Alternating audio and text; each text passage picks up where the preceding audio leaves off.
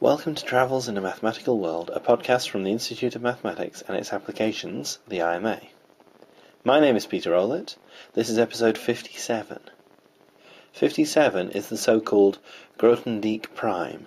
The story goes that a brilliant mathematician, Alexander Grothendieck, was asked to name a prime number and gave 57, which is, of course, not prime. The story is used to illustrate how some mathematicians are so used to thinking in the abstract that they struggle with concrete examples. Long-time listeners may recall I had a similar problem with the number 9, although I suspect for somewhat more mundane reasons. I recently gave a talk Shape of the Cosmos, and wrote an associated article in I Squared magazine, in which I told the story of the development of different models of the cosmos. Our story culminated in 1687 with Sir Isaac Newton explaining the apparent motion of planets in the sky using an inverse square law called gravity to derive Kepler's laws, which were based on a geometric treatment of astronomical observations. If you've watched the talk or read the article, you might remember that a philosophical problem with Newton's model for the cosmos was that it required so-called instantaneous action at a distance, in that gravity acts across empty space between every pair of bodies in the universe. While Newton's theories predicted or explained astronomical discoveries in the years after it was formed, including calculations based on discrepancy in the motion of Uranus, which were used to predict successfully the existence of Neptune. However, long after Newton's death, using more accurate instruments, observations were made of a discrepancy from Newton's model in the orbit of Mercury. The point in a planet's orbit at which it is closest to the Sun is not the same every time the planet completes an orbit, but is observed to shift. This shift is called precession. Of course, under Newton, the orbit of a planet is not just affected by the Sun, but also by every other object in the universe. So could the other planets be responsible? The answer is partially. In the orbit of Mercury, the observed precession was not entirely accounted for by Newton's model. The discrepancy from the theory in the observations taken from Earth was the huge 43 arc-seconds per century. You probably know 1 degree is 1/360th of a circle, a minute of arc is 1/60th of 1 degree, and a second of arc is 1/60th of a minute of arc. So 43 seconds of arc per century is small, and was difficult to observe. But if Newton's mechanics were to entirely predict celestial motion, this discrepancy needed to be explained. In 1905, Albert Einstein had published a paper on special relativity, which unified parts of classical mechanics and Maxwell's electrodynamics, but this did not include gravity. In 1916, Einstein published his general theory of relativity, which brought gravity into the model. In the interim period, Einstein is said to have realized that a person falling freely in a gravitational field would be unable to feel their own weight.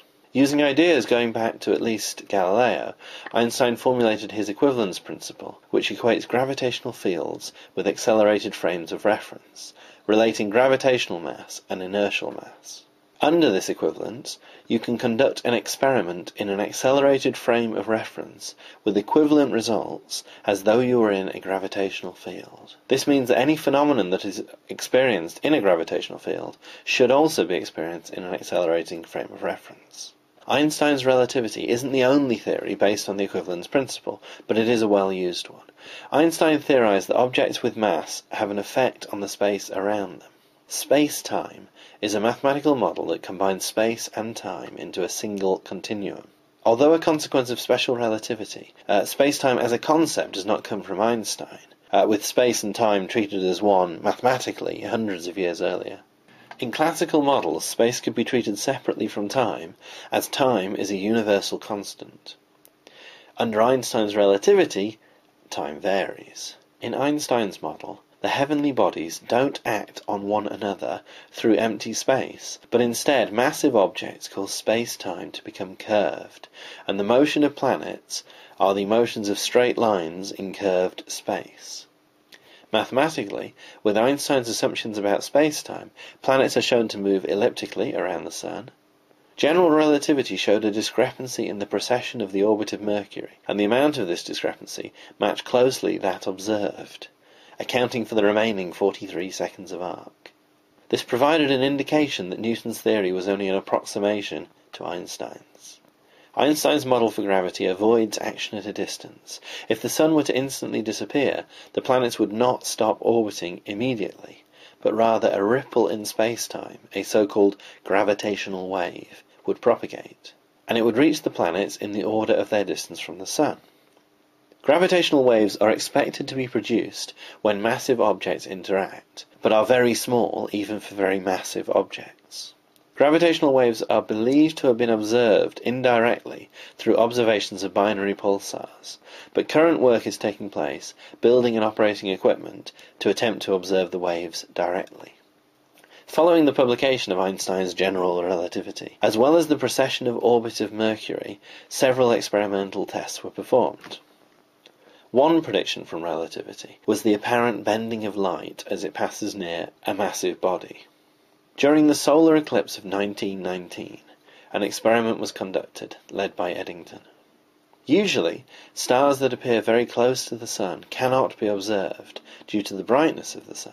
During an eclipse, observations can be made of stars that appear very close to the Sun in the sky. By comparing the pattern of stars recorded with that when the Sun is not in between the Earth and those stars, astronomers showed that starlight that passes close to the Sun is bent, making stars appear in a different position in the sky.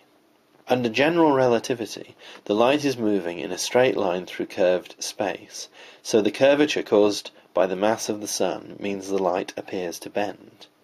The amount of distortion observed during the 1919 eclipse matched Einstein's predictions. A related phenomenon is the displacement of distant light by massive objects causing a double image, an effect called gravitational lensing. This phenomenon has been observed in measurements of quasars. Following the 1919 expedition, Einstein became a celebrity. The Times newspaper ran the headline on the 7th of November 1919, "Revolution in Science, New Theory of the Universe, Newtonian Ideas Overthrown," which gives you some idea of the level of interest. There's a lot more to be said about Einstein's theories and the developments that followed, and a lot more verification experiments, but we will end our story there. Einstein's theory of relativity explained what Newton had explained and more, and it did not rely on instantaneous action at a distance. Newton's mechanics are still used for most calculations involving gravity, as it agrees with Einstein's theory in most cases and is much simpler to work with. Einstein's general relativity is a highly successful model for gravity, but there are some indications that it is incomplete, and this is a current area of research for physicists and mathematical physicists. Right, I hope you enjoyed listening to that. You can find show notes, a link to the video of the talk, more about the podcast, etc. at www.travelsinamathematicalworld.co.uk. You can find out more about what I do on Twitter as Peter Rowlett or on the web at peterrowlett.net. Rowlett is spelled R-O-W-L-E-T-T. Thank you for listening.